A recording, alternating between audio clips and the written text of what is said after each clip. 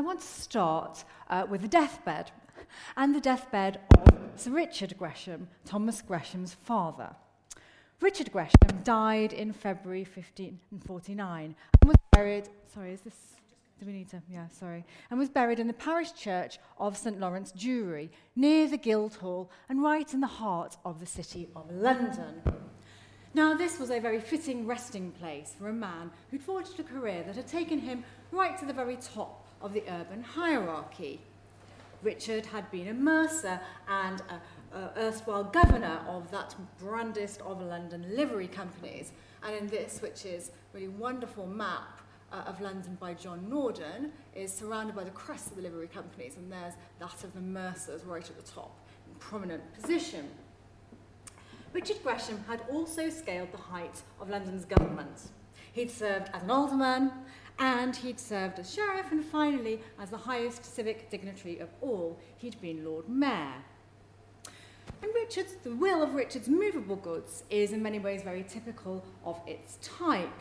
It represents the social and familial networks of a very rich, prominent citizen and merchant. It consists of a long string of legacies to his family and his servants, and to his parish church, and to the poor of his parish, all very typical.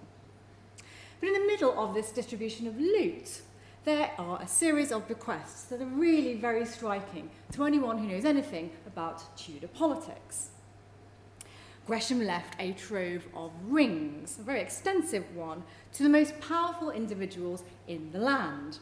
Recipients included my Lord Protector's Grace, that is Edward Seymour, Duke of Somerset, John Dudley, the Earl of Warwick, to Lord Rich, the Lord Chancellor, to Lord Paget, Great Master of the King's household, to the Controller of the household, the Secretaries of the Privy Council, the Lord Chief Justices of England, and so on and so forth. And one ring to young Walter Mildmay, a clever Cambridge-educated lawyer who was right at the beginning of a stellar career in royal finance. And I mention Mildmay because we will be returning to him somewhat later. This list of the beneficiaries of Richard Gresham's bounty is, in fact, a roll call of nearly all of the prominent figures in the government of the young King Edward VI. From the Lord Protector, de facto regent, who of course got the most expensive ring, to the great officers of state, leading members of the judiciary, and the chief officers of the royal court. Even in death then, Sir Richard Gresham, this great citizen of London, thought it was worth his while to cultivate the political elite, to cultivate these personal contacts with the court. And the beneficiary of that goodwill that he was establishing was, of course, not me, not going backwards, Sir Thomas Gresham, his younger son. For if Richard Gresham had been acquainted with the royal court, Thomas Gresham could call himself a servant of the crown. His education suggests that this path may have been thought out for him quite early on. Before he was apprenticed as a mercer, Thomas, quite unusually, was sent to Cambridge at the tender age of 11 to Gonville Hall, and later to the Collège de Calvi at the University of Paris. And here he received the education and perhaps the contacts of both a scholar and a public servant. In this famous self-portrait, there's an example, of course, here on the wall, which he commissioned in 1544 when he was just 26. Thomas is actually dressed in the black of courtly attire, and it's a very striking portrait because it's the first portrait we have of a merchant, which is a full-length portrait. That was, in contemporary portraiture, a pose, I need to get used to this, a pose usually reserved for royalty or for the very grandest of the nobility. And just to prove my point, here is a portrait from around about the same time of the very grandest nobleman of his day, Lord Henry Howard, who in a couple of years after this was painted would be executed for treason for having over mighty aspirations. Anyway, let's go back to Thomas for a moment. Thomas strikingly shunned the sort of civic career that his father had adopted. He completely ignored the cursus honorum of London government. He didn't serve as an alderman, and he didn't become Lord Mayor. Instead, Thomas served the three Tudor monarchs, Edward VI, Mary I, and famously Elizabeth I. He liaised assuredly between the royal courts of Brussels and London as their financial agent. Richard Gresham received his knighthood when he was made Lord Mayor. Thomas Gresham would be knighted when he became ambassador to the court at Brussels. And as an ambassador, he would actually be the sovereign representative of Elizabeth's authority. Queen Elizabeth I, of course, paid many visits to Thomas's opulent homes. This wasn't one of them, but it is a wonderful image of the Queen surrounded by her courtiers, ladies-in-waiting and gentlemen. Elizabeth visited Thomas very famously, in particular, at his home in Ostley. There's a very famous story that many of you may know, that during one such visit, the Queen Thomas Gresham built a wall in the middle of the night after Elizabeth had complained about the great size of his courtyard. Now, we don't know whether or not that's a myth, but, you know, it does sound quite like the sort of acerbic comments Elizabeth I was wont to give her subjects. And if Richard Gresham had courted the Edwardians, Thomas Gresham was an intimate and I'd say a friend of the leading noblemen and statesmen of his day. He dined with these people and he socialised with them. J.W. Bergen, Gresham's great 19th century biographer, described his subject as a statesman as well as a merchant, and the companion of princes and nobles. And one of the themes I want to explore today is whether or not those identities really could be synonymous in the 16th century. Could a statesman and a merchant be the same person? Now, Victorians like Bergen admired Thomas Gresham because he exemplified to them their view of how individuals made history.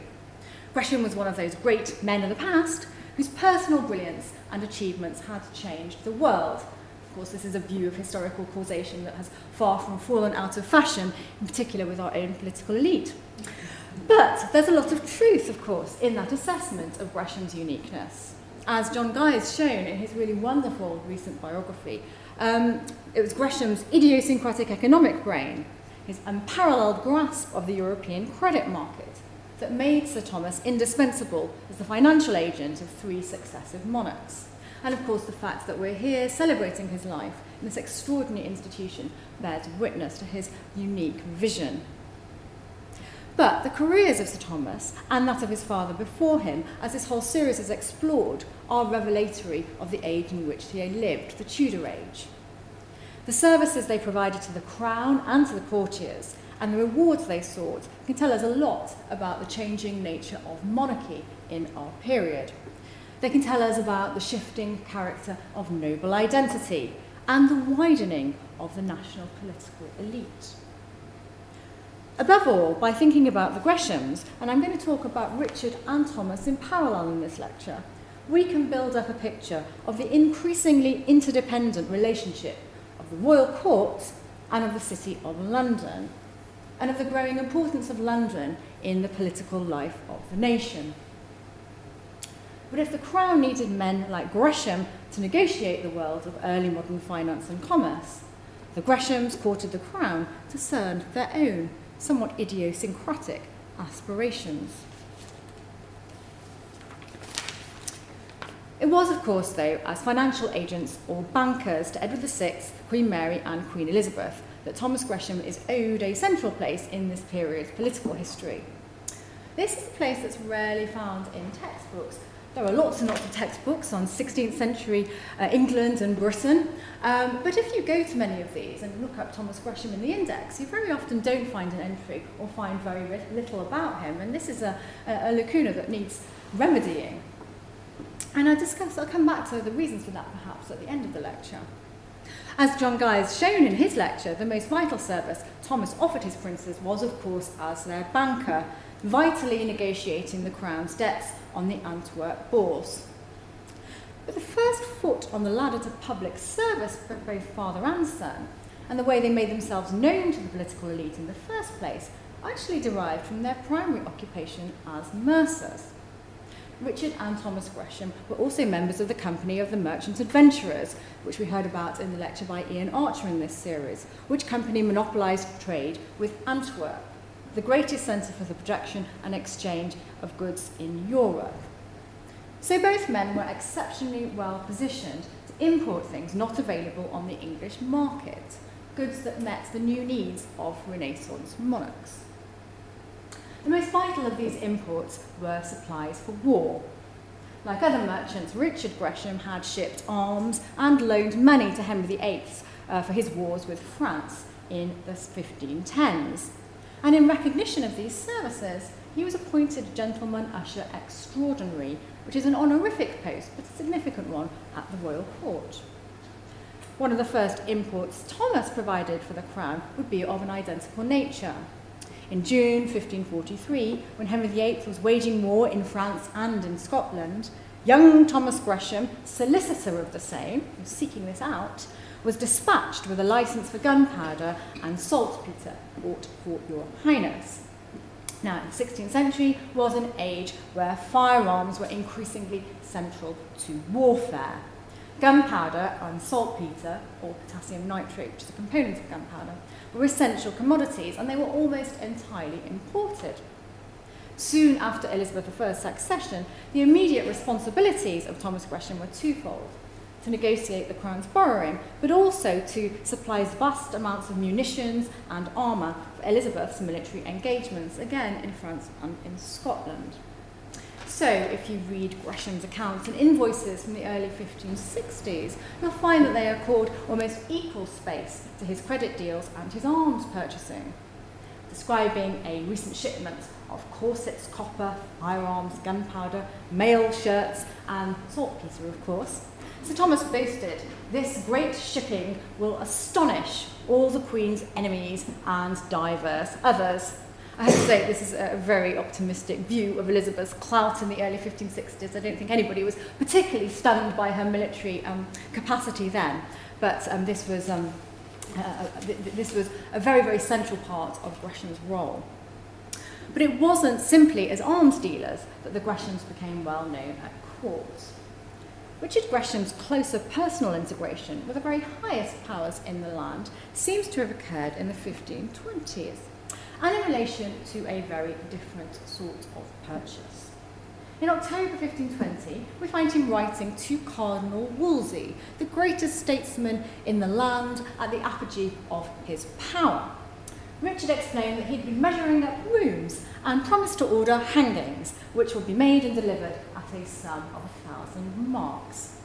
Now, these hangings were tapestries for Wolsey's new palace at Hampton Court, tapestries on biblical themes. After the Cardinal's death, an inventory of his movable goods, which is a wonderful title, The Best Stuff, includes many luxury items procured by Richard. Tapestries, but also bed covers in satin, damask and sarcenet, feather ticks or mattresses, and velvet and leather-covered chairs.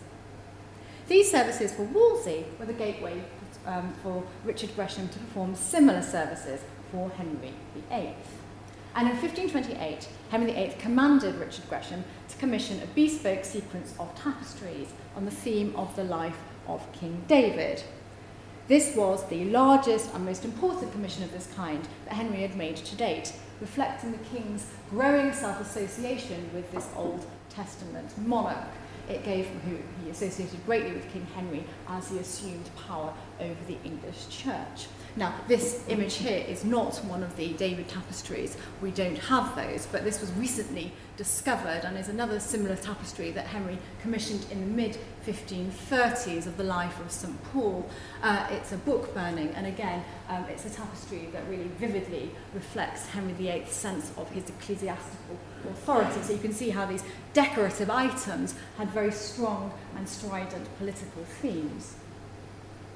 This service, then, a sort of luxury personal shopper, was inherited by Thomas too, even when he occupied grander roles as royal banker and ambassador.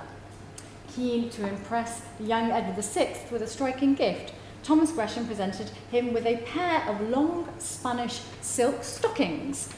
This was a commodity so rare in mid-Tudor England that John Stowe thought the present worthy of mention in his great Chronicle of London, and he noted that King Henry VIII did only wear cloth hose or hose of taffeta, nowhere near as good. And even during the most important years of his public career, the early 1560s, Gresham's correspondence with Elizabeth I's government, which enshrine all these details of his credit transactions and arms purchasing, are also peppered with information about luxury imports, silk stockings and headpieces, buttons, a Turkish horse, pictures, and a jewelled sword, the latter of which was very difficult to procure. Now, tapestries, stockings, and jewels all seem to be very frivolous purchases when we compare them with the munitions that were also being imported.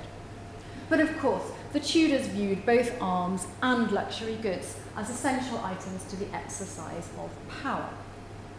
In 15th and 16th century Europe, princely rulers, who were concerned to centralise their royal authority over their greater subjects, placed new and very conscious emphasis on the projection of power through visual and material means at their increasingly large and increasingly magnificent royal courts. In the late 15th century treatise on the governance of England by the lawyer Sir John Fortescue, justifying royal expenditure, famously explained, "It is necessary that the king has such treasure that he may make new buildings when he wants to, for his pleasure and magnificence. He may buy himself rich clothes and rich furs, jewels and ornaments convenient to his estate royal. Often he will buy rich hangings and apparel for his houses, and incur other such noble costs as befits his royal majesty. If a king did not do so, he would live not like his estate, but rather in misery and more in subjection than does a private person." This was a theme the Tudors certainly took to heart. Now, we don't have many images of the interiors of royal courts in this period, but those that we do have indicate just how luxuriously they were furnished, especially with textiles. This image here is of Elizabeth I receiving Dutch emissaries, and it's very interesting for the, well, first of all, the Queen and her ladies-in-waiting are beautifully dressed in glorious clothing, and the ladies-in-waiting are sitting in what appears to be cushions on the floor. But note that the walls seem to be hung with tapestries that are very tightly hung. And this very interesting painting too, which is painted in 1604, celebrating a peace treaty between England and Spain in 1604. It's very interesting for lots of reasons. But I want to draw your attention, of course, to the central image of the council table, which is covered in a rich Turkish carpet, and again to the tapestries which line the walls. Tapestries were perhaps the greatest expression of magnificence of all. Because of the expensive labour involved in producing these incredibly intricate pieces, they were the single most expensive movable item of the court, and they cost far more than the portraits and the furniture that we might think were the more choice artefacts. The scenes from the life of King David, bought by Richard Gresham for Henry VIII, cost over £1,500. That was roughly the equivalent cost of a contemporary warship, or around £1.5 million in today's money. Or for a different context, the median nobleman's income in the 1530s was just over £900 per annum. The annual salary Henry VIII paid to Hans Holbein, the great court painter, was £30 per annum. So these were enormously expensive items. The expenditure of Tudor monarchs on these luxury items represents, though, more than just the growing ostentation of courtly display. It also indicates other features of the changing nature of the early modern English court and its role in national life. The first is simply the spectacular growth in the size of the physical footprint of the court. That is, the enormous increase in the number and size of royal palaces in the first half of the 16th century. This, of course, shapes the demand for all these luxury furnishings that the men like the Greshams had to provide. This phenomenon is almost entirely the result of the maniacal construction and spending of Henry VIII, who was quite simply the greatest royal builder of palaces of any monarch in these isles of any age. He left around 70 houses and palaces to his son Edward VI. These estimates are taken from the great architectural historian Simon Thurley. And over half of these were new acquisitions. And he spent around £1 million in his own money on domestic buildings. Let's remember that the median nobleman's salary per year was between £900 and £1,000. The most important of Henry VIII's new palaces would be Whitehall Palace. Whitehall Palace was originally York Place, the palace of the bishops of York, the London residents, and this was taken from the fallen Cardinal Wolsey in 1529 and entirely remodelled by Henry VIII to a gargantuan palace, renamed Whitehall Palace, to the tune of over £43,000.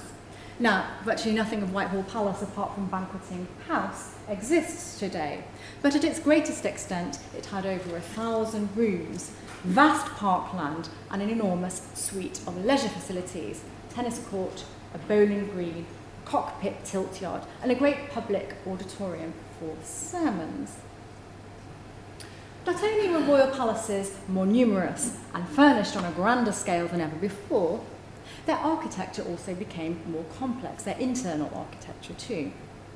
In the early 16th century, the ceremonial and public rooms of the royal palaces, which were much more accessible, strikingly accessible to the general public, were divided from the inner apartments, where monarchs and consorts could live more privately. These were called the privy chamber or the privy lodgings. And these inner privy rooms became the real hub of political life. Access to the monarch was closely monitored and refined to those privileged courtiers and statesmen who were allowed past the threshold and had the prince's ear. They could distribute royal patronage.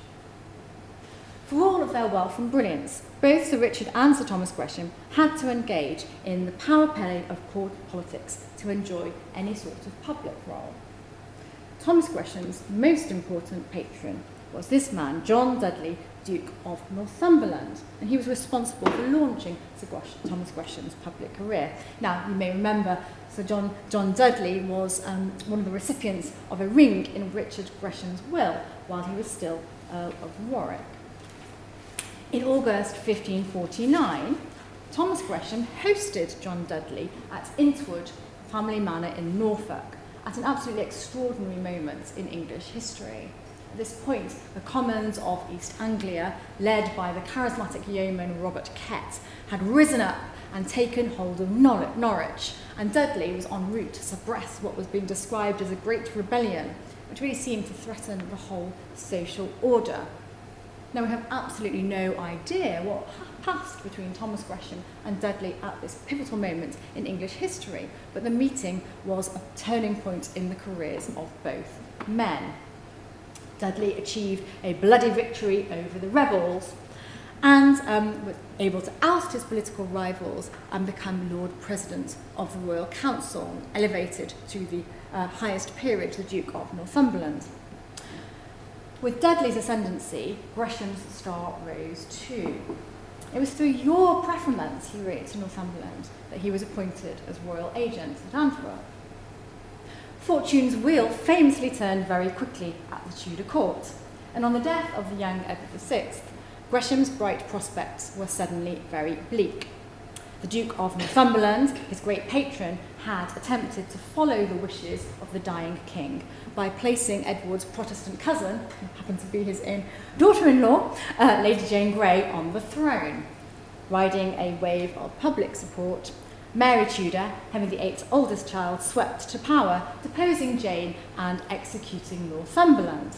And with the fall of Northumberland came a great purge of the dukes, clients and kin. Gresham was removed from office. And yet, extraordinarily, he suffered only a very temporary fall from grace.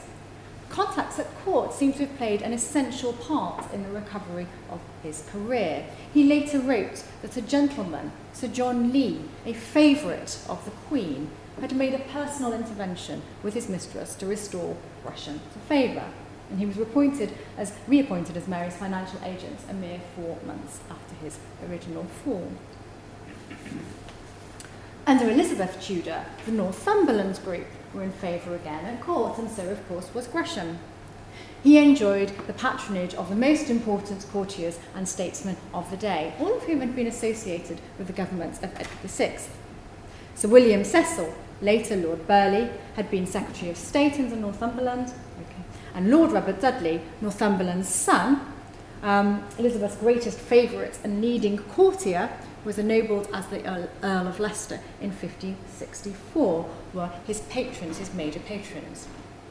The account books of Robert Dudley, which gives an amazing insight into the daily life and material world of a Tudor aristocrat, suggest a relationship with Thomas Gresham that I think we can describe as a friendship. Dudley pays for boat hire for transport along the Thames to sup with Master Gresham, and sent gifts of venison from his country estate to both Gresham and to William Chesham, another mercer and prominent London citizen.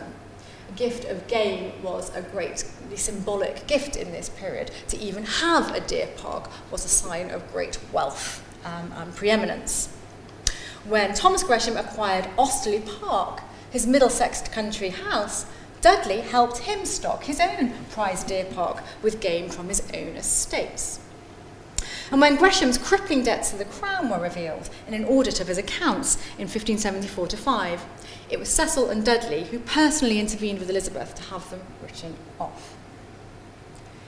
The increasing in size and sophistication of royal palaces and the intrigues that embroiled the court occurred alongside another very important change in political life. The court became a much more centralised institution of power and almost perpetually located in the southeast of England. And this had great implications for the centrality of London and its economy to national life. Medieval kings had lived itinerant lives, almost perpetually travelling around their domains. But in what's another distinct innovation of the early 16th century, the mobility of Henry VIII and his children was drastically reduced to a much smaller area of the kingdom. Elizabeth I spent most of the year at royal residences of Greenwich, Richmond, Hampton Court, and especially the principal seat of the court, that gargantuan palace at Whitehall. In the summer months, Elizabeth frequently went on progress, taking the court into the provinces and descending on the houses of the gentry and nobility and demanding their hospitality. As we recall, she visited Osterley, Gresham's great country house, around 8 times during his lifetime. And some historians have traditionally described Elizabeth's progresses to the country as a sort of instrument of power. When the Queen showed herself to her subjects, they bowed down before her and were obedient to her. It was a way that she cemented her authority.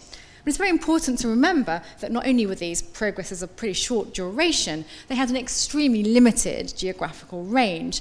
Elizabeth didn't go more than 40 miles outside of the capital. She never went to the north. She never visited the southwest. She never visited Wales, and she certainly didn't visit Ireland, the other realms that she ruled as queen. And for most of the year, Queen and court were located in the Thames Valley, residing in and around London. Osterley Park was so attractive to visit because of its location in Middlesex, which was a comfortable distance between Whitehall and Elizabeth's favourite summer palace, Nonsuch, in Surrey. This rapid centering of the royal court in the southeast had some other very important effects on national politics. If the court wasn't travelling extensively to the provinces, the elites of the realm certainly were travelling to the courts, and in ever-increasing numbers. Now, both Henry VII and Henry VIII had deliberately sought to cement their authority in the localities by developing and cementing direct relationships with the royal gentry that were centred on the court. The greater nobility, too, were increasingly leaving their patrimonial estates to spend at least part of the year in attendance on the monarch. Influence at court brought the fruits of patronage. Leases, lands and offices that allowed the elite to sustain their wealth and local influence. And of course, the social prestige of the gentry and the nobility was really vital to their standing in society, increasingly derived from their ability to both afford but also to project the sort of cultural lifestyle associated with the royal court, its fashions, its music and its literary tastes. Nobles were also drawn to London and its suburbs too, for the combined attractions of business and of pleasure. The central law courts, the 16th century was an incredibly litigious age, and parliaments were, of course, located at Westminster, which was just a short distance from Whitehall Palace. And the gentry were also attracted by the cultural delights of the city and its environs. We've heard from Stephen Alford, of course, about the opportunities for shopping at Gresham's own Royal Exchange, to the era of the public theatres at Southwark and at Blackfriars.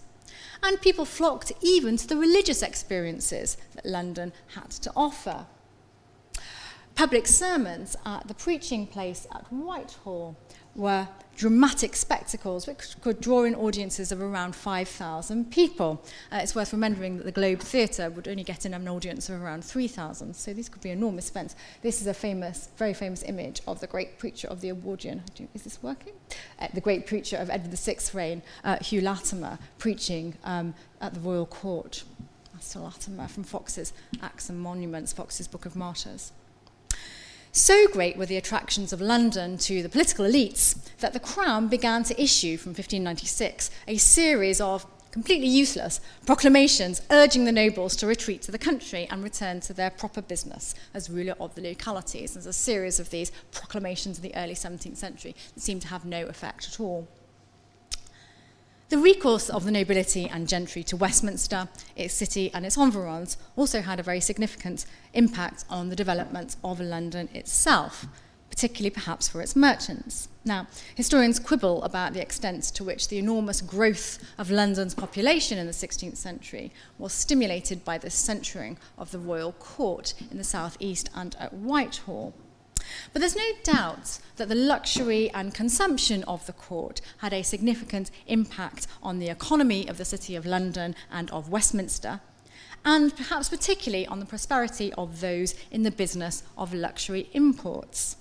Ian Archer's calculations suggest that the Elizabethan court, which numbered around 600 to 700 individuals, consumed perhaps up to 5% of the total wine drunk in London, whose total population was 125,000 in the period.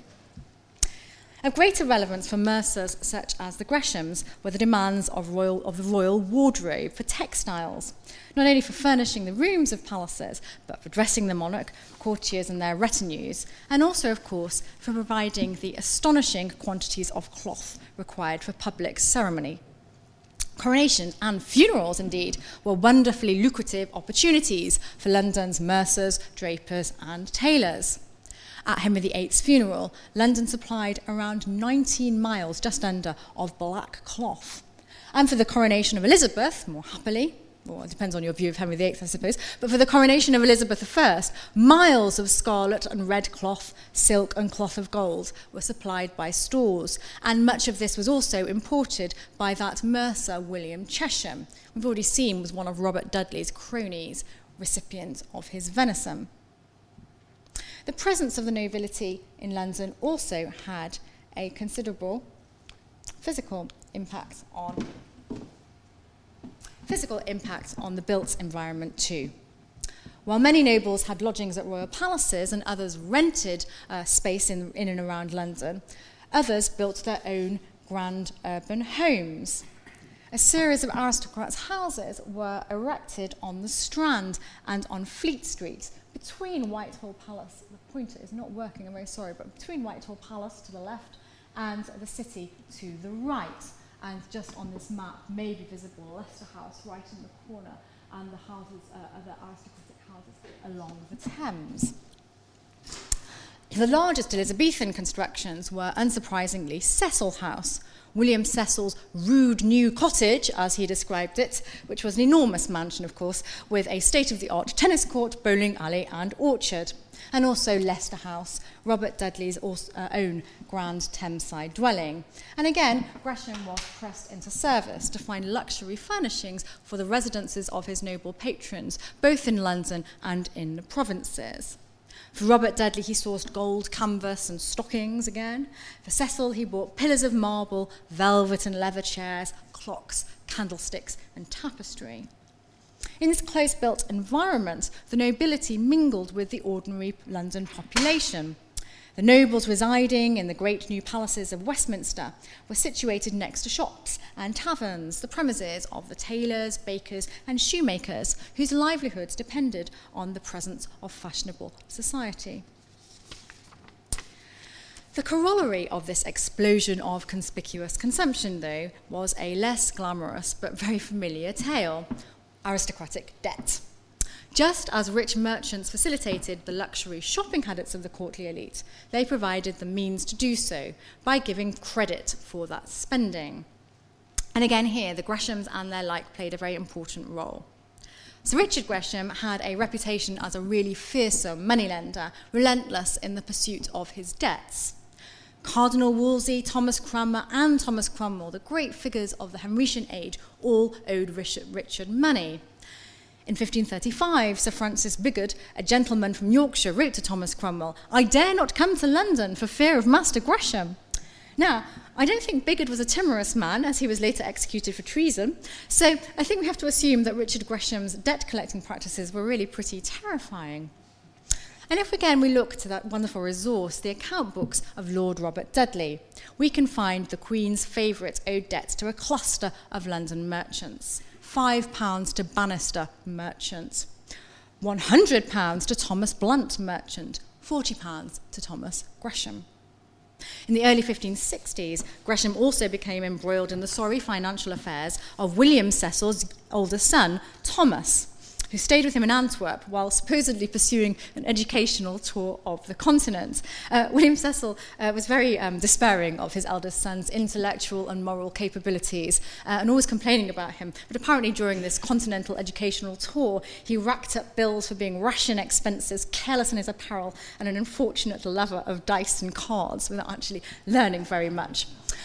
Thomas Gresham provided his son with money and, of course, invoiced William Cecil for that money. So London merchants, with their spectacular liquid wealth, were this source of credit to aspirants but cash poor nobles. And this practice of lending to the aristocracy was extremely widespread, particularly when the laws against usury were relaxed in 1571. In 1601, when the glamorous but ill-counselled Earl of Essex was executed for treason, was executed for treason, it was discovered that he owed thousands of pounds to London merchants and the Chamber of the City. And it was actually his inability to pay his creditors that was one of the causes that propelled him into rebellion. He tried to raise the City of London to go to the court at Whitehall and take it over. They didn't go with him, and his end was a very sorry one. So the city plutocracy could clearly make much business out of their transactions with the landed elites. But did they hope to join its ranks? And was this even possible? This is raising the very vexatious question of social mobility, a question which historians have liked to conduct very heated debates about for this period. Historians in the later 20th century, led by the late Lawrence Stone, were very keen to deny the openness of England's landed elite in this period. They emphasised the extent to which the wealthy commercial classes were prohibited from adopting gentry status or becoming courtiers and gentlemen themselves. And if we turn to social theorists of the period, we do find very distinct definitions of the aristocracy and gentry as an honour community defined by lineage and wealth generated from ownership of land, and as a social class completely divided from that of the burgesses and townsmen who made their money from commerce. Gentlemen be those whom their race or blood make noble and known, wrote the Elizabethan minister William Harrison in his very famous description of England. Later in the 17th century, Edward Chamberlain denounced those nobles who put their sons into apprenticeships as merchants as a perfect servitude, bearing the hallmarks of slavery. And this image here is slightly later than our period, but it's an image of what became a very popular literary genre in the early 17th century, handbooks on how to comport yourself as a gentleman and what a gentleman's lifestyle should be, defined by particular virtues, particular dress, having a heraldic device, a coat of arms, and recreations, which are all those of the country of hawking and rural pursuits, and very much nothing to do with the world of the city or the world of commerce. And yet, of course, as Thomas Gresham's career demonstrates starkly, that distinction between aristocratic and bourgeois culture in later Tudor England was, in fact, of course, extremely permeable. The famous portrait of Thomas Gresham, which is on the wall here too, he sits before us wearing the silks and velvets of noble dress. And what we know of Gresham's taste in furnishings, his architectural preferences, these were hardly distinct from those of many nobles. Of Gresham College with the grasshopper. Of course, Richard and Thomas Gresham were both inordinately fond of this heraldic device of the grasshopper. It featured prominently in the buildings they built, and it also featured very prominently in the furnishings of their houses, embellishing their carpets and the hangings of their beds. Thomas's grandest London residence, Gresham House, was located on Bishopsgate in the city and not on the Strand, like the aristocratic palaces. But it was an imposing construction of brick and timber, built to impress, with Italianate loggias, galleries, and a large walled garden. And of course, he was not the only merchant to have such an impressive residence, which would have looked rather similar to those of the nobility. Gresham House was deemed impressive enough to host visiting dignitaries when lodgings at court were in short supply. And of course, Osterley Park, Gresham's modish country seat in Middlesex, was notorious in his own age for its magnificence. A contemporary guide to famous English landmarks in Middlesex singled it out for its extraordinary 600 acres of parkland, which were wooded and garnished with fair ponds containing fish and fowl and swans and very fair herons.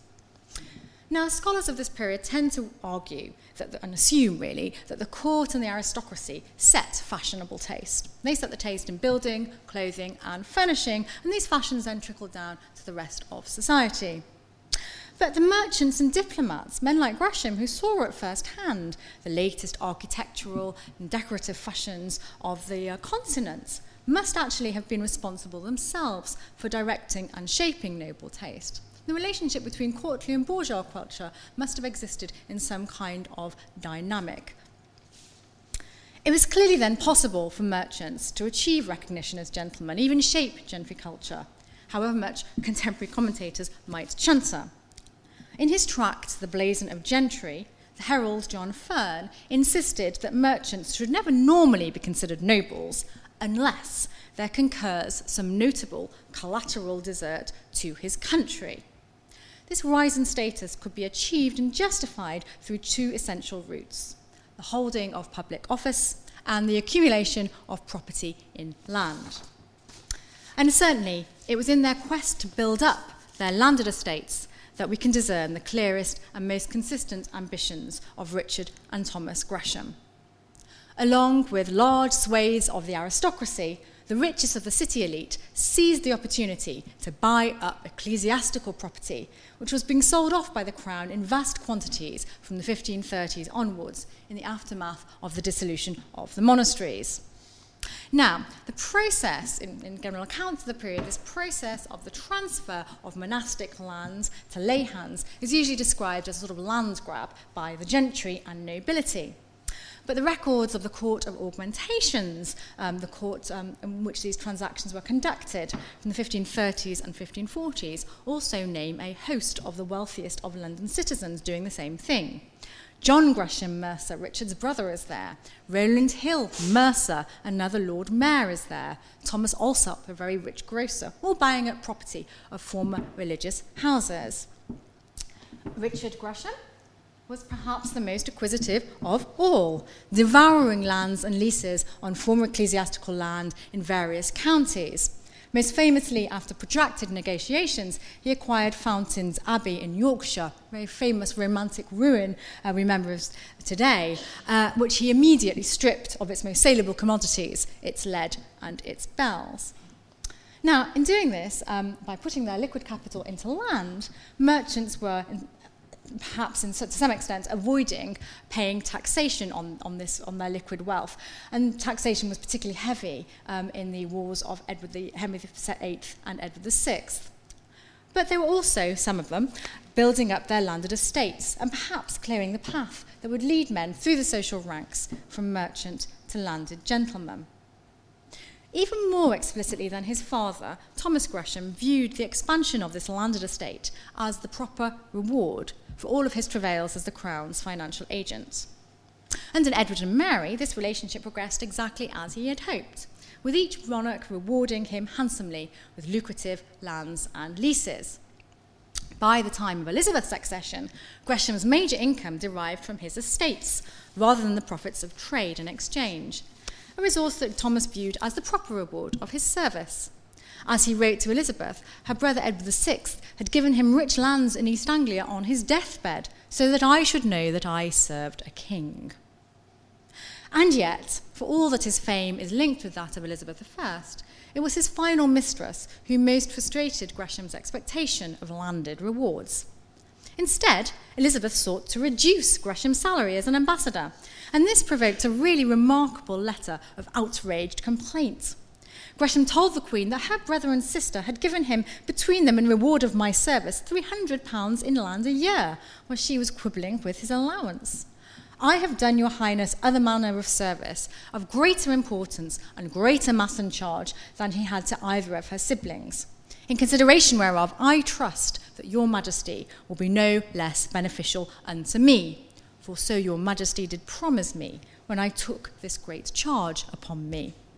Now, people did not write like this to Elizabeth I. This is not the emollient, place-seeking language of the silver-tongued courtier. And Elizabeth simply didn't receive letters like this from anyone, and certainly not jumped-up merchants. And yet it's very difficult not to sympathise with Gresham, that the service he performed for Elizabeth was hardly rewarded as he hoped. This brings me to the final part of what I have to say, where I very briefly reassess the peculiar character of Gresham's career as a servant of the Crown. It's not possible to deny that his life was characterised by service of notable collateral desert to Queen and Commonwealth that we've seen was expected of someone making a leap between social classes, between merchant to member of the governing order. And the 1560s, the first decade of Elizabeth's reign, were the pinnacle of Thomas Gresham's public achievements. He presided over the virtual expunging of the Crown's foreign debts. His advice drove the great reminting of the coinage in the 1560s, which brought stability to the Elizabethan economy after years of debasement by the Queen's predecessors. And Gresham played an unsung but vital role in foreign policy too. Not so much during his brief stint as ambassador at the court of the Regent of the Netherlands, but actually as a purveyor of foreign news and intelligence back to the government at Whitehall. The reams of newsletters and foreign information that Gresham and his huge network of agents set back to the Elizabethan court are a very exciting read. Amidst the state of the Queen's Turkish horse or the location of her stockings, are really revelatory accounts of the growing political crisis in the Netherlands, the extraordinary eruption of religious violence and iconoclasm that marked the onset of the Dutch revolt. And it's hard to argue that without Gresham's public service, the Elizabethan age would have seemed very different indeed. Those textbooks would have had a different narrative to tell. And yet, the extraordinary exchange with Elizabeth over land prompts consideration on Gresham's impact on politics outside of the financial services he provided for the Crown. We recall that Burgon described Gresham as a statesman. The Tudor age did, of course, see the flourishing of careers of individuals from non-noble backgrounds who rose to the very highest peaks of royal service. Thomas Cromwell, Henry VIII's great minister, was the son of a Putney blacksmith. William Cecil, ennobled and enriched by Elizabeth to become a great regional magnate, was descended from a relatively humble gentry family in Lincolnshire. Closest to Gresham's own background was Sir Walter Mildmay, whose ancestors were merchants and who rose in the Royal Financial Administration to become a leading Privy Councillor, Chancellor of the Exchequer and spokesman of the Crown in Parliament. Now, my students studying this period's religion and its politics will all, I hope, have read these names in textbook accounts of the period. But as I've said earlier, they won't stumble readily across the name of Thomas Gresham. Because for all the financial and economic services Gresham performed for the Tudor monarchs, for all his social relations with key members of the regime, and his cultivation of the life of a propertied aristocrat, he remained an outlier and not at the very centre of politics. unlike that socially mobile clique of Tudor grandees I've just described, Gresham did not become one of Elizabeth's advisors. He was never sworn a member of the Privy Council. His appointment as ambassador was brief, and he was soon replaced by a civil lawyer, a more conventional choice of ambassador perhaps. Nor, after his retirement from Antwerp, was he given an elevated office in the Royal Financial Administration like that of Mildmay. And despite his modish lifestyle, he was in no formal sense a courtier with an office in the royal household.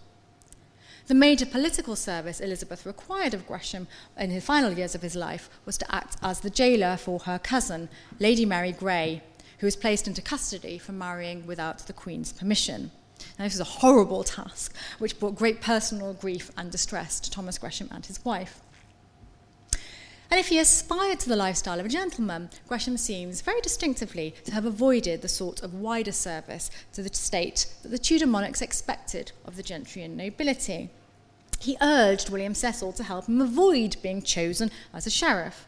He doesn't seem to have sought election as an MP, unlike a large proportion of gentlemen and royal servants. This sort of mirrors his shunning of formal administrative office in London, where, we'll recall, he strikingly didn't become a sheriff, an alderman or Lord Mayor.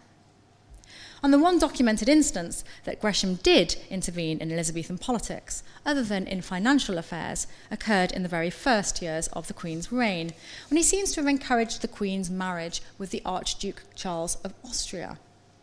But Elizabeth took counsel on this, the most controversial and sensitive of all high political matters of her reign, only from those trusted advisers, and absolutely only when she solicited her opinion.